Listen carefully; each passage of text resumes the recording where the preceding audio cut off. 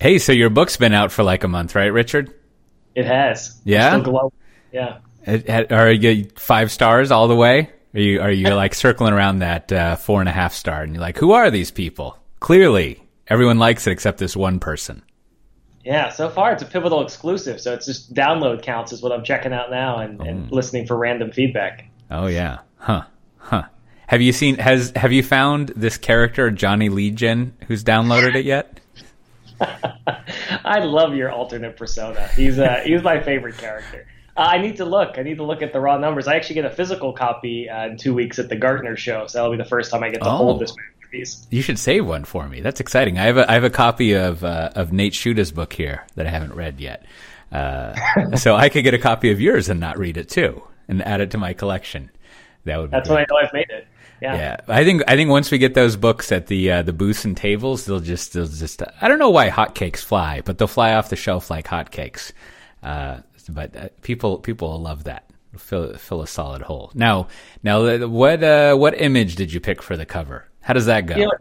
It's funny. People have asked me that, since I think it's kind of one of these like sponsored books, and it's not a giant book. It's like 100 pages. I didn't get an animal. I got like a picture. Yeah. You get like a black and white picture that's like, I wouldn't call it, it's not like a 40s. It's more like maybe a early 80s style black and white picture, if I remember all of them, right? Like it's kind of pre smartphone industrial, I think you might. So at least this one was my suggestion they actually took, which was a building with a bunch of scaffolding around it, because it's modernization. So, it was that or get a sea otter. And I guess I'll take the... Did you say a sea otter? Yeah, that could have been my animal. That would have been my choice. That would be great. Like the 2 sea otters holding hands? Yeah, something. All right. Well, I wasn't expecting that. Well, also, it's been a while since we recorded, as always. I don't know. I have all the usual excuses. I know none of it's your fault. It's just me. I just travel around a lot. It's great for podcast scheduling. But there's been some gigantic news. It looks like IBM is buying our friends over at Red Hat. That's some exciting consolidation going on. I have we recorded a couple episodes ago on my other podcast, Software Defined Talk, episode 153. If you've got your pen and paper out and you're writing this down, there's a lot more babbling commentary from that. As I think the title of that, it summarizes my commentary. I don't know anything about this topic, so I'm going to go on and talk for a long time. It's a much more concise topic, but there you go.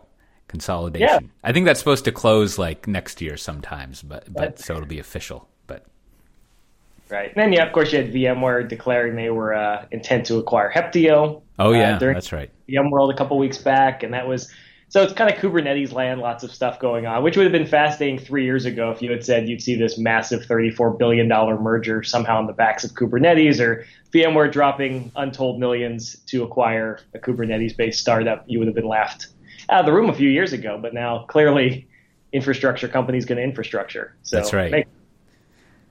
That's right. And then also, I just noticed this over the weekend. There's going to be a new CEO at Google Cloud, right? So Diane Green, and she had a good, I think a good, I don't know the exact quote. I'll have to find it for the show notes. But there was a good summary from herself of what happened during her tenure and how she helped out, which I think was, to summarize, it was basically like a handful of sort of like smaller companies and startups. And now I think they have usage, which is to say penetration across like all the Fortune 500. So she helped out, I'm sure, along with many other people, like growing a lot of momentum around that business.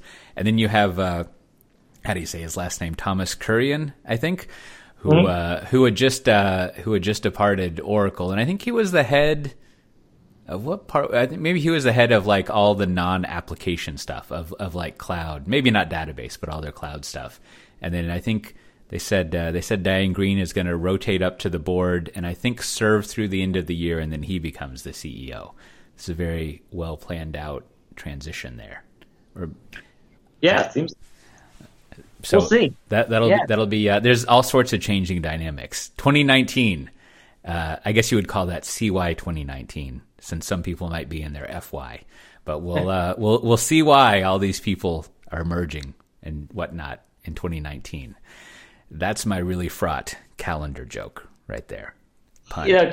It's just funny how, I mean, next week I think it's reInvent. And again, also the Gartner show I'll be at. But it's just funny how many of these moves you feel like there's the shadow looming of AWS among all of these. All right. I mean, Red Hat and IBM is arguably, IBM's kind of waving the white flag saying, can we really win in cloud? Even Red Hat potentially. And clearly even VMware buying Heptio. It's continuing to just own this sort of infrastructure layer that might span clouds, because that's an important story now. And even the Google story, you can just wonder if some of this was because Google had a little trouble just kind of breaking over this next chasm of being relevant in the enterprise, and you can't wait too long. So who knows? We're not sitting in their boardrooms making those decisions, but you can almost see this, I don't know, eye of Sauron staring on all the different sectors that get freaked out and do mergers and acquisitions. Trying to grow ogres and trolls in a mucky pit. I think that's the other part of that, if I recall right. And yes. and lots of dry cleaning and bleaching of white robes also necessary in that environment. Well, also there's just a couple more things, and then we'll bring our guest in. I sort of rudely forgot to do that at the beginning, but what are you going to do? Just keep going the course, push through the paper. Also, I was just I've had people ask me quite a bit recently for like recordings of the standard talk I give. So I made a few talks on my own, alone in my little house here. But there's also I was at this is Monday. I was at Devox in Antwerp, just the main Devox thing, and I finally gave a talk on enterprise architecture that I don't think it was terrible. And there's a recording of that as well. And I'll put these all in the show notes. And then when I was in Singapore that same week, last week, I gave like a new talk on what is culture and DevOps culture, and more importantly, as I like to do, what are tactics and things you can actually do. And hopefully, I think the Singapore people said they would put that recording up sometime soon. But I've organized all of this. I've used one of my absurd domain names for good finally. So if you go to coté.coffee/better software, you can find all this stuff. And there's I got a 30-minute version of my little stump speech and a 50-minute version, and then I have a 90-minute version just for so you can fill whatever time you have. If they got some empty time, you can fill it out. You could combine these together, see how they evolve. You could watch one, just two, three. There's lots of combinations. Maybe you could even splice them together. Anyways, they're available for enjoyment. Your media empire is continuing to impressively grow. And if it's good for Thanksgiving this week, if people have some downtime, just really flip on their Coté talk. There you go. If you don't want to hang out with Uncle Larry and Aunt Matilda, just be like, I got to work.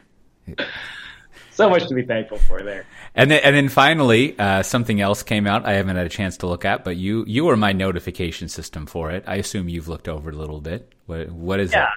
I don't know. I have an irrational affection for the ThoughtWorks radar that comes out. I think it's quarterly, maybe bi-yearly, or twice annual, however you're supposed to refer to that time period. So it's a kind of a radar chart of technologies and platforms, tools, languages that you're supposed to care about, right? And ThoughtWorks is smart company, keeps a good eye on the sector. And a lot of times this is a good way to look at kind of forward-looking tech. This isn't always stuff that you're going to use right now, but things that you should pay attention to. So it can be techniques like canary deployments. It can be things like, how do I do infrastructure as code? Or what are things you should actually hold on? Stop having microservices envy, or, doing complicated things with API gateways that you shouldn't. So it's a really good list of, dozens of things that you should pay attention to. And interestingly enough, even all the public clouds, things like Amazon, Azure, Google, are all even kind of demoted down to a trial mode just because all the competitors are decent right now. So saying you should just purely adopt one of the clouds as your sole platform isn't their recommendation, which was interesting. It's weird to see AWS in a trial category in this day and age, but they're doing it for that reason. But just lots of good things. So I'd encourage most of our listeners here to take a look at the radar, thoughtworks.com/radar, and just see, look, these might be things that you want to pay attention to, or even just keep an eye on, because your customers, if you're a Pivotal employee listening, are probably looking at this stuff. And if you're in industry, these are things that may help you build better software. At least you should pay attention to them just in case they turn into something good. Yeah, it is fun. And then they have all the historic radars listed there as well. It's a good ongoing source that I think is free. I don't know if you got to Johnny Legion yourself into it, but no, I don't have to Johnny Legion it. Wow, just Johnny No Name. But it is. I always I like their visual, right? They've taken like a hype cycle or a wave and transformed it into like a vortex of innovation. Because as you sort of spiral down, I think the outside is basically like, know how to spell it, and then it's sort of like watch it and then figure it out and maybe trial or POC it, and then in the middle is the adopt it and start using it. So I like a good vortex. A vortex is what happens in the southern hemisphere, right? Am I getting that right? You've got, or no, that's like a hurricane versus a typhoon. I don't know. Typhoon. There you go. I get it mixed up. I just love IT-based geometry. There's really more in quadrants and vortexes. It's great. Yeah. Parabola. Well, why don't you introduce yourself, guest? Yeah, introduce yourself. So I'm here in Seattle with Carl. Can you tell us who you are? Hey, my name is Carl Coryell-Martin, and I'm currently a senior advisor on Josh McKenty's Systems Advisor Group, which is a relatively new formed team here at Pivotal. And but you're a long-time pivot. You are hardly just recently recruited. So tell us a little bit about your long tortured journey through the Pivotal halls. I would hardly describe it as torture. Turns out this whole be kind thing is real. Yeah. I first ran into Ian McFarland, who was a Pivotal Labs principal in 2009 when he and his partner were on vacation in Singapore. And a mutual friend introduced us and spent a day with them. And then in November of 2009, Rob and Ian and actually Elizabeth Hendrickson, who was now at Pivotal at the time, came out to Singapore. Mm-hmm. And they were looking at opening their first international office to service some potential Asian customers. And spent some time talking with them. And 2009 joined Pivotal Labs. And 2010 joined Labs. In April opened the Singapore office. And so was the director of the Singapore office until we sold it to Neo. I went with Sale. And then in 2014 left Neo and moved back to Seattle and worked again with now the new Pivotal to open the Seattle office. So I was the director of the Seattle Pivotal Labs office for another 2 or so years, and then got very interested in the travails, the opportunities to help our large, complex enterprise clients change behavior. And so was quite happy to take a break from the office director role and focus on driving success, particularly the success that comes from our clients making lots of money by engaging with our tools and processes as patterns and practices. And a lot of that requires getting the business and the IT to actually collaborate on identifying valuable new opportunities and then building software and teams to exploit those opportunities. So what's so you mentioned the System Advisory Group. So you're a collection of superheroes based different parts of the country here in the U.S. What's the charter? Like, what is that team supposed to accomplish? Help Josh McKenty scale. Yeah. So his original name for the group was the Techno-Social Systems Advisor Group. Rolls off the tongue. Rolls off the tongue. And I encourage him to drop the techno-social part because I didn't have an adequate supply of pocket protectors at the time. So there's a huge class of conversations that McKenty's been having with our complex clients. And a lot of that comes to, he calls himself sometimes the couch to get IT and business to talk together. And also there's a fair bit of just getting different groups inside Pivotal to talk together and manage escalations. And he was supporting like 35 accounts, which is a lot for a single human to manage. And so started building out a team to work with let's say the mid and senior leadership of our accounts and help them think about the execution strategy. We've been really thinking a lot about right now this and calling it the conflicted middle or the middle management bind. Our engagements with our customers tends to put the middle of the hierarchy in a very stressful position where they're being asked to support the new behaviors that Labs is busy teaching to the delivery teams and cope with the limitations that Cloud Foundry adoption removes, which is awesome. And all of that is in service of these sort of larger strategic goals that their senior leadership have changed. The CEO and the CIO or CTO want new behavior. But their informal and formal contracts with their bosses and peers and sort of these complex network hierarchies is not changing. And so they quickly find that they're in conflict with their peers if they want to support these teams or their managers. And it's very hard to untangle those relationships and figure out what's a viable approach. And, we've been doing a lot of strangler pattern conversations on the IT side of how do you sort of build a new system in place and incrementally move work from a legacy environment onto a new environment. And I've been really thinking about, like, what is the metaphor for human institutions? How do we do very small incremental changes from one org structure into a new org structure where we're able to always experiment and then roll back or test hypotheses and deploy, in contrast to like big bang org redesigns where it's like, hey, in some of our customers every January, it's just chaos for 6 weeks because everybody's changing their managers and their team charter. And I want there to be less chaos and more just continuous incremental improvement, iterative improvement. So what do those entwining things look like? I mean, you're trying to pull apart the spaghetti bowl back into a nice package, so to speak. Right.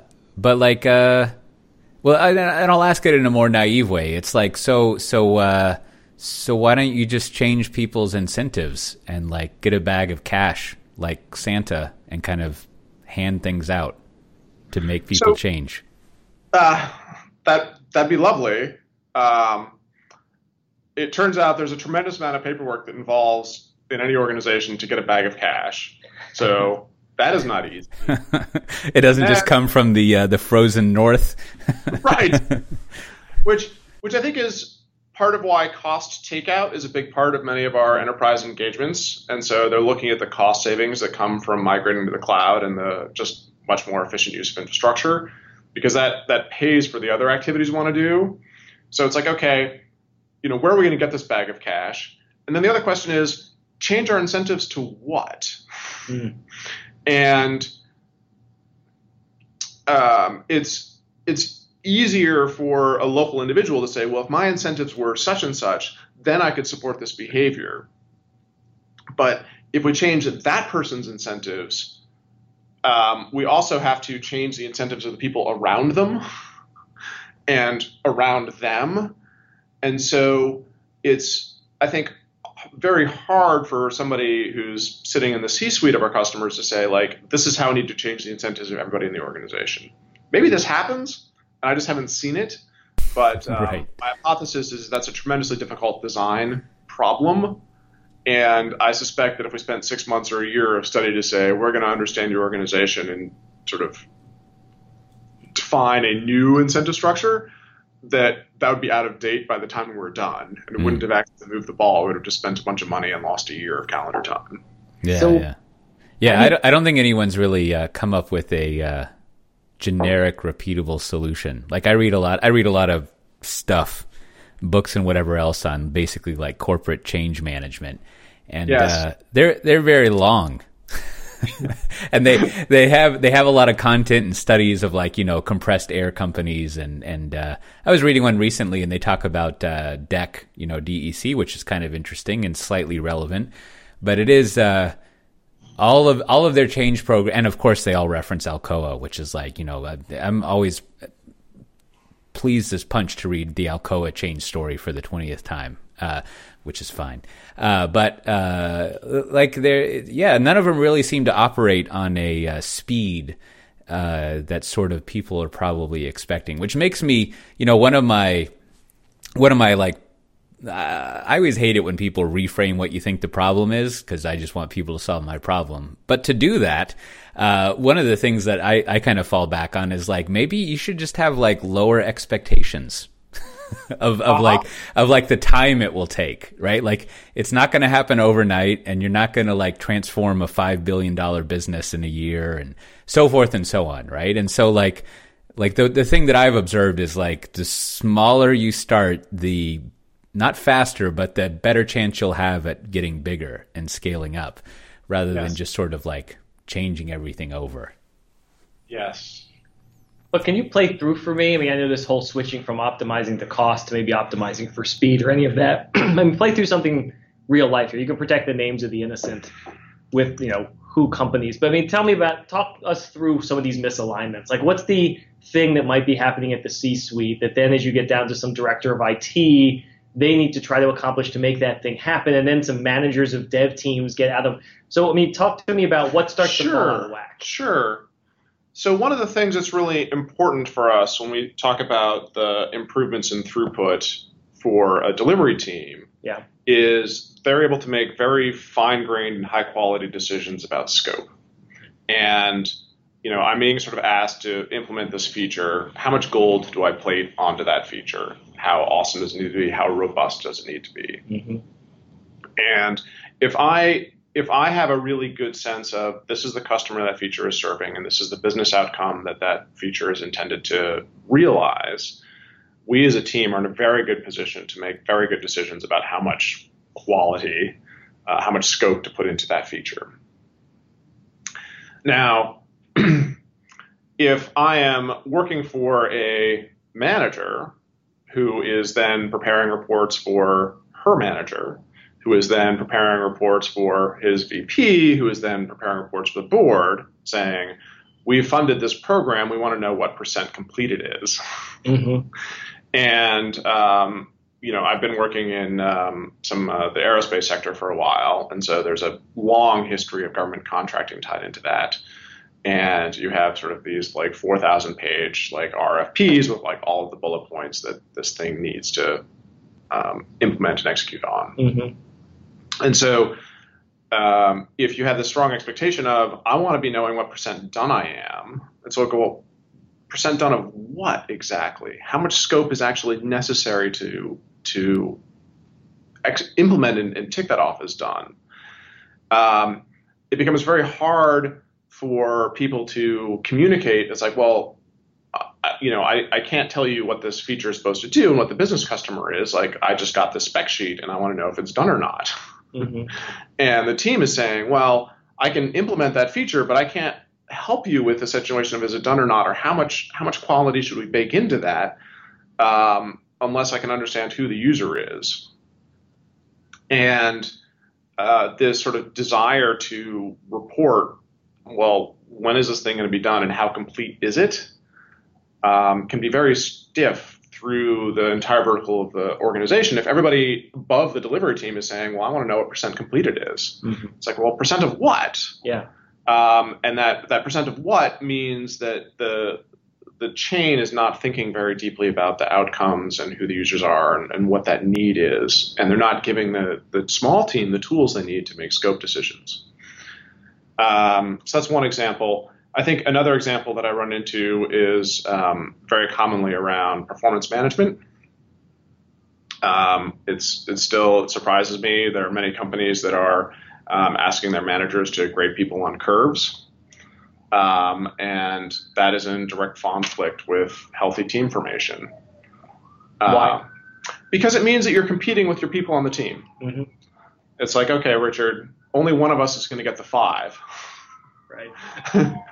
It's going to be you or it's going to be me. How does that encourage collaboration? That's right. And I've poached some really wonderful employees into labs offices that I've hired where they just couldn't get high quality work because they were in competition with the more senior engineers in their teams for high quality work. Interesting. And then it's like, well, this performance management system is designed to work for all of the employees in our 50,000 person organization. Why are you, little manager of this, 30-person org, special and different? It's like, oh my goodness, you have to have a lot of conversations to change that. And yet, to some degree, Pivotal, like, our value is we're going to deliver to these radically more effective product development teams. We have to change that whole. But as you say, if I'm a senior manager and now I'm not only grading my team differently and I'm redefining what done means. That's right. Up to some manager above me who just has a line on a spreadsheet or a project plan or a funding plan, that creates a ton of stress, as you're saying, on that layer of people who are trying to sincerely introduce change, but that's a lot of pressure. Absolutely. And then it may not even be like, okay, like I've sold my direct manager, but she now needs to go talk to all of her like finance business partners and HR business partners and say, like, these expectations that you're building into your spreadsheets, we need to change them. Mm-hmm. I had a lovely conversation with I think it was a shipbuilding company, and this IT director came up to me and was like, how do you get your teams to not gold plate things? I was like, well, do they know who their users are? It's like, oh no, the business won't let us talk to the users. I was like, well, if the business needs to own that user relationship so they have control, and you can't build a team that is a mix of the business people and the development people, right, the developers are never going to get good feedback as to who the customer is. And as a programmer, like, building awesome gold-plated systems is bananas fun. Right. Like, I'm going to spend the extra 2 weeks making this thing awesome, so I'm proud of it. Mm-hmm. If I don't have any feedback as to what good means. No, those are 3 great points. Coté, you next. Well, I have this uncharitable phrase that to myself is a cliche nowadays, which is like, to put it in the family-friendly version of it, like, don't do dumb stuff, right? Which is sort of like, well, of course, if your developers aren't talking to your end users, you're going to get, I don't know, middling garbage, right? Like if you're not sort of paying attention to the way people are using your software and feeding that back into the system, then logically it won't work out very well. And unfortunately, a lot of the dumb stuff that people have to do is because they can't change it. Or the worst case, like the, intellectually depressing thing is when the higher level executives are like, we have to transform and change, and we're still going to stack rank everyone. And it's sort of like, you don't think the system you currently have is effective, and you want to change the current system. So the first step is to not change the current system, or figure out how to change things around that much. Like I remember when I've unfortunately been a manager several times in my career. I don't know if that's unfortunate for me or the people who worked for me, but man, stack ranking sessions are ridiculous. There's like that one person over there with like a pile of paperwork in who used to be like, a captain in the army. And you're like, well, that person's going to win, right? Like whoever's like organized the most and like is the most aggressive and all that, like it's a total like stuff show, so to speak. And it does, it encourages hero culture, which is not what you want in the IT world. So anyways, I have some empathy, Coté, for your example. If I'm a senior leader in this organization and I don't have a good model that describes the inputs and the outputs to the human dynamics of these product teams, which we still don't, to say, like, I'm going to change everything all at once, like, that feels bananas to me. Yeah. Oh, exactly. So I want to do incremental experiments and, like, limit the number of control things. Yeah. And, we're in this position of saying, well, stack ranking is obviously one of those things that you want to control. But on the other side of the table, I can see that wouldn't be obvious at all, because that may have worked and have very positive benefits. I had a long conversation with Austin Vance, who was the former labs director in Chicago, now at Braintree. And he's like, well, here are 6 awesome things that organizations can get from stack ranking. It encourages strong managers to take their good people and spread them across the organization. And so you don't get these like hotspots of talent. Yeah. And like that is a design solution. And we can say, like, is that what the organization wants? Right. But there are, institutionally interesting reasons to argue for that. And so that is like, well, how do we design experiments, or how do we quickly iterate through things to give leaders feedback and signal on, this is a change that's going to drive the outcome you want, and this is not a change that is going to drive the outcome you want. Right. Exactly. Like you can't expect to people to intuitively, what's the word, prima facie? They won't just believe the truth if you show it in front of them, like some sort of like Plato's cave. Like that's not the way people work, right? You've got to like put some system in place to make them believe in it and realize it on their own. Which I mean that's over the years that's been my observation of a huge. Or I don't know what my observation means. What I've thought about a huge amount of always trying to change IT is like, it's not like we have a good history in software development of being trustworthy or reliable, right? Like no matter, like, I don't know whose fault it is. That's been long lost to compilers and bugs and things like that. But it's just like, yeah, we haven't been really great at being a reliable delivery mechanism, so to speak. And so it's kind of little wonder that the way most people think of it is we need a tremendous amount of process and, I don't know, feelings of controls wrapped around it. So, yeah, I mean, like you're saying, it's almost like you have to, I don't know, win back the trust by walking people through the system and very systematically not changing everything at once, but figuring out a way to win back that trust by having kind of a small series of changes that you walk through. Yeah. You sort of touched on the, like, is software development ready to be a professional engineering discipline? And I think we aspire to be, but we have a long way to go, and that is because we have inflicted so much harm on our business customers over the last. That's right. I mean, you know, there's a lot of horses that had to die to get electricity put in place, if I remember. And so, like, we got to exit the horse killing phase of technology. But I think what you know, it sounds like you're studying and you're hitting upon is like, it feels like when it comes to, let's call it professional software development, as distinct from hobbyist or maybe even scientific, is now the big challenges are not only scaling the technology, which is kind of fun, but really scaling the engineering practices and switching it over from something to be able to get to the point where you've got all these, as we would call them, product teams sort of developing on their own. And yeah, that's difficult. So what have you found so far? Have you solved the problems? I solved problems. Well, I've got some ideas. I think we're making real strides as a civilization. You know, I feel like the data coming out of our experience building these small teams that have a business outcome that they can measure progress against, who are deploying onto reliable, durable pipelines. So the cognitive scope that they need to think about, and most importantly, their cycle time. Like human scale cycle times and rapid feedback is transformative.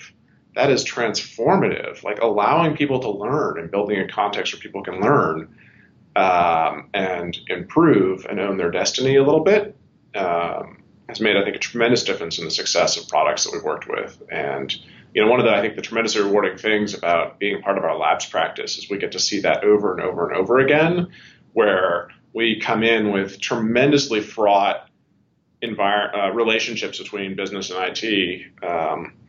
We did a project here last year where the business was out shopping for outside vendors to replace this internal tool for one of our customers.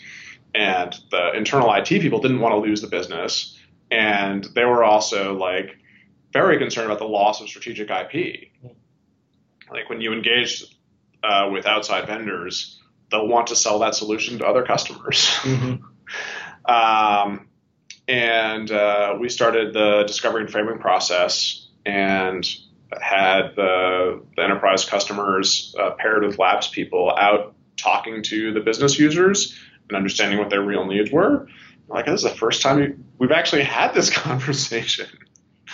And then we started building demos that they could interact with and play with and give feedback on. And then we started getting like very minimum viable products into production that they could interact with that were orders of magnitude quicker than their previous workflow. And that made a tremendous difference. I think, you know, larger scale building sort of institutional change around these small scale successes. I've been experimenting with the Toyota improvement kata as a process improvement pattern that Toyota's been using to improve performance in their factories for a long time. And briefly, it's this idea of get alignment on your future vision, use that to set context for alignment on your current reality.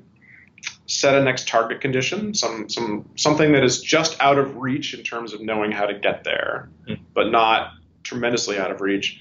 And then run experiments to try to move you from your current reality into that next target condition.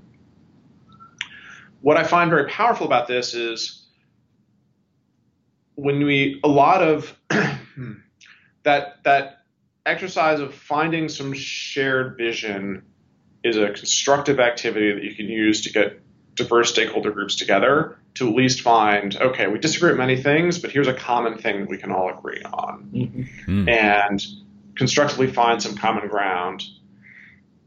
And then try to sort of take that common ground and anchor on a current reality. So we have some strengths to work on, we have some challenges to overcome.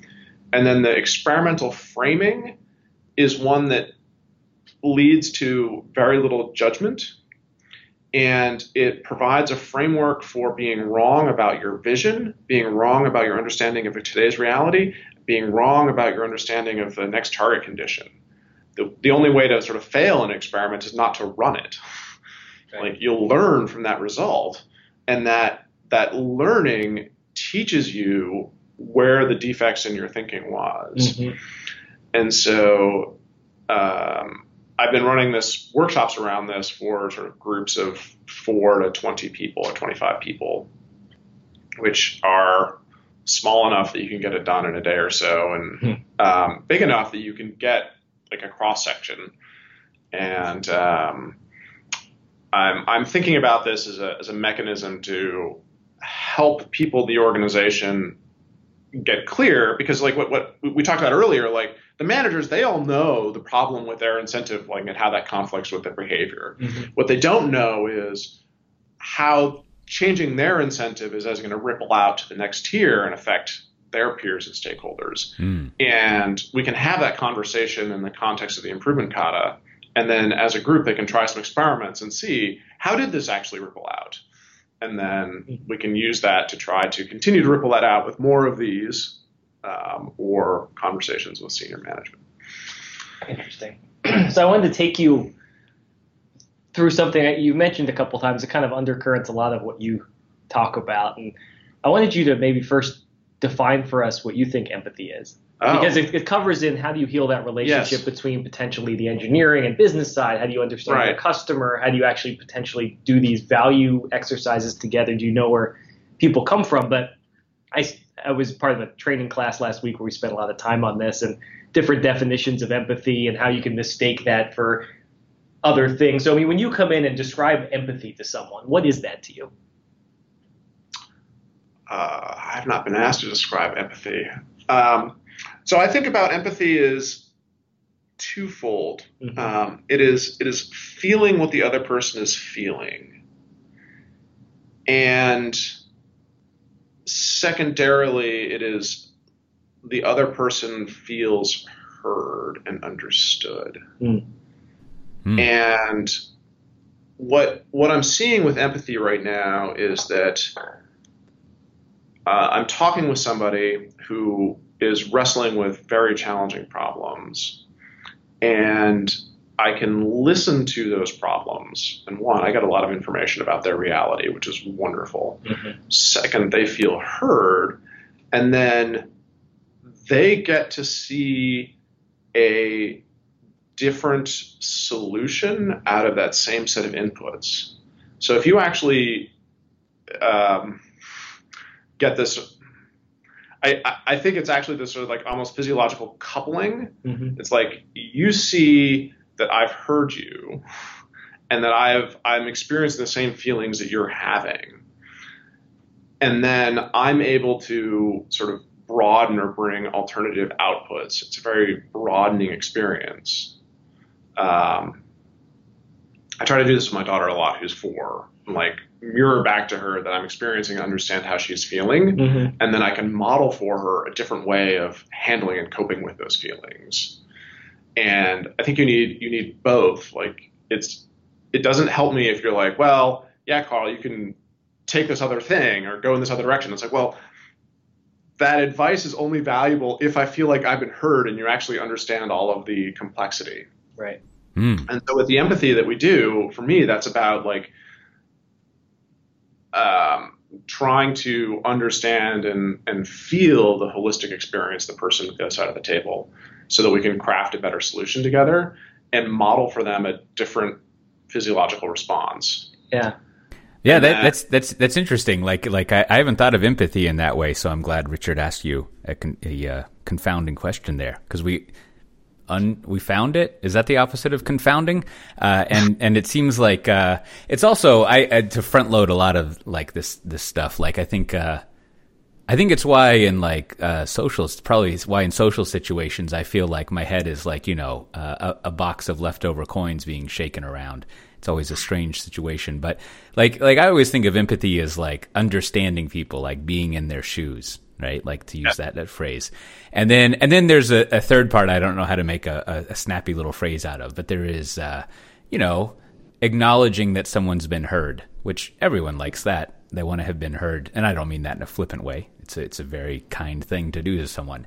But then I think the reason, like, I'll speak for myself and then people broadly, as is my practice. But like, I think the thing I always find like frustrating is the wrong word, but just sort of hollow about empathy talk in the tech industry is like, I don't know what to do with that. Like, I don't know the utility of it, right?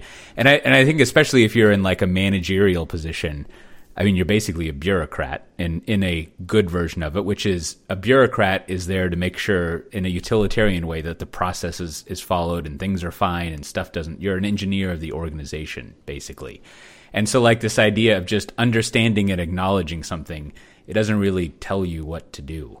But I think what you've added in that I think is exciting and interesting is like, and it results in an outcome, right? Like when we say empathy, we don't just mean some sort of like X-Men thing where you can read someone's mind and their feelings like, I don't know, like a betazoid or whatever. But it's more like it also allows you to figure out like what to do to make a situation better and how to actually take actions, which I think is an angle on it that doesn't always come up. Well, there was one, I mean, when we were studying this last week, we actually named it that there's emotional empathy in that point of like, literally, if you bang your shin, like my brain actually lights up in the way, like I kind of feel it. Yes. Like it hurts, right? Yes. I understand you're hurt, right? You console a friend who lost their parents. Like those are emotional empathy. I'm really, kind of feeling that. And then there's the cognitive empathy of, I kind of know what you're thinking. And I've listened to you enough to now know, I know where you're coming from. Now, none of this means that we're going to agree. None of this means that we're all going to have the same. But it means, right, it doesn't mean that somehow I build some universal consensus, but I know where you're coming from. And we still may disagree on something, but I've truly listened. I've understood this. And so maybe based on compassion, I act on it, or maybe I'm better at understanding you. So it's interesting to just see how empathy can be useful. It doesn't necessarily result in all of us being on the same page. So there's two stronger aspects that I want to build on what you said, Richard. The first is that, part of our facilitation practice is often about breaking people into groups of 3. And the reason we want to do groups of 3 is we're trying to build buy-in and support for a decision. And I want everybody in the room to feel like they own a piece of the end decision that the room made. And what we're coming to believe, and what is part of our doctrine as a facilitation practice at Pivotal, is that you can't get to decision until you feel like you've been understood. So if I don't feel like I've been heard, I'm not going to be bought into the decision, because it's like, well, I was not understood. And so my point of view is not reflected in this end decision of the group. And so we build a lot of exercises around making sure that people feel like they've been heard, and ideally actually hearing people. I like to get both. Sure. And oftentimes I've had a couple conversations with business leaders like, why should I do this workshop? Like, I know what I need to do. And I say to them, well, you may know what you need to do, but you're going to need your team to execute. So you want them to feel like this is also the right thing to do. And it's also possible that people on your team will improve upon your desired plan. So if we actually have this conversation where we give a chance for everybody in your team to participate in this decision, I think the worst case scenario, if we do our job right, is we'll execute your plan, except that now everybody's going to be bought into it because they feel like they were heard and they participated. And the best thing that we as a group could come up with is what you went in with, which is a little bit frustrating as a leader sometimes. It took all that time, but you still need to get that buy-in. But there's also the opportunity that ideas and contributions from people in that group will sharpen, improve the idea. And so at the end of this, you're going to get buy-in, and it'll be better than what you went in on. And so I think that is awesome.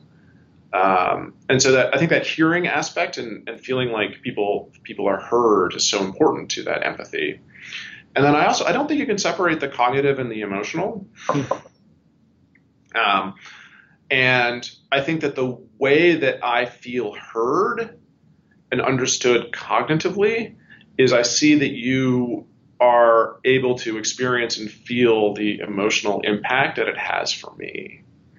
And so I think that to have a high quality conversation about the cognitive content of the conversation, I also need an open line of communication around the emotional, the feelings that comes up. Because I think we as humans don't separate those well. And that is one of the ways that we communicate that the signal has been received. Interesting. I know some of the point where, again, reading some things last week in this class was sometimes the emotional can be dangerous because I can make decisions because I actually feel this sort of pain, and I actually might over-rotate on that and say, like, look, I see a homeless person coming into the office, and I just give them all my money. Right. And I was like, that wasn't actually a smart choice because I actually need some of that money still. But I felt so bad, and I put myself in that situation. So again, it's a challenge, but maybe it's better to over-rotate and have to back off versus just have no feelings in the first place. But it's just an interesting conversation. I don't think in tech we've had a ton, and you've brought up, I think, as we think about inclusion, as we think about bringing teams together, that we've probably over-rotated on the sort of clinical aspect of engineering. Well, so I had a lovely conversation with Sarah May, who gave this fantastic talk at PearConf a couple of months ago. And she was looking at the power history inside Agile. And her point in that talk is XP was written sort of signed on by 12 middle-aged white guys. It works fantastically well for middle-aged white guys. And most of the critiques that have really been inherited and used to adjust XP have been ones that also apply to middle-aged white guys or guys who will turn into middle-aged white guys. So we talked a little bit about this over lunch, and she's been paying very attention to communication skills and teaching communication skills. And one of the things that she raised with me was like, hey, like middle-aged white guys are generally good at communicating with other middle-aged white guys. And so when we think about the practice of XP as sort of executed in non-diverse teams, we haven't thought about the discipline of internal communication very much. And when you're looking to build highly diverse teams, and I believe, without evidence, but that diverse teams result in better products. Maybe I have some evidence for that. But that is something which I believe to be true, is diverse teams are inherently better from a product outcome. That we're going to need to teach effective communication skills now for diverse people talking to each other, because that is not something that everyone is good at. And that's not part of much of our technical training today. Do you see that same sort of, as when we're talking to our customers, we're helping them have communication between design people and coders and analysts and people who are doing, claims in the business of, whatever. It's like, are you seeing, that seems to reach beyond just how the engineering teams work better together. It's also how does engineering become, or software development become better in the organization, right? Yeah, no, that's a good point. And I was thinking one of our most profound experiences with one of our large enterprise customers here was we ran this, it was called the Pandora Workshop, named after the radio station. And the internal IT organization was trying to prioritize its backlog, and they were serving sort of 6 different internal stakeholder communities. And we're like, cool.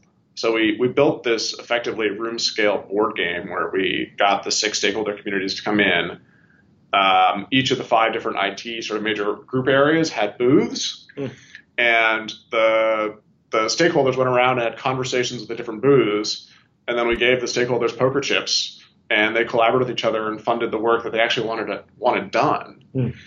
And the IT folks were just like, I actually had to talk with my customers and stakeholders in language they understood because I wanted them to fund the things that I thought were important. And so I had to articulate the work that I thought was important and cool in a way that they understood.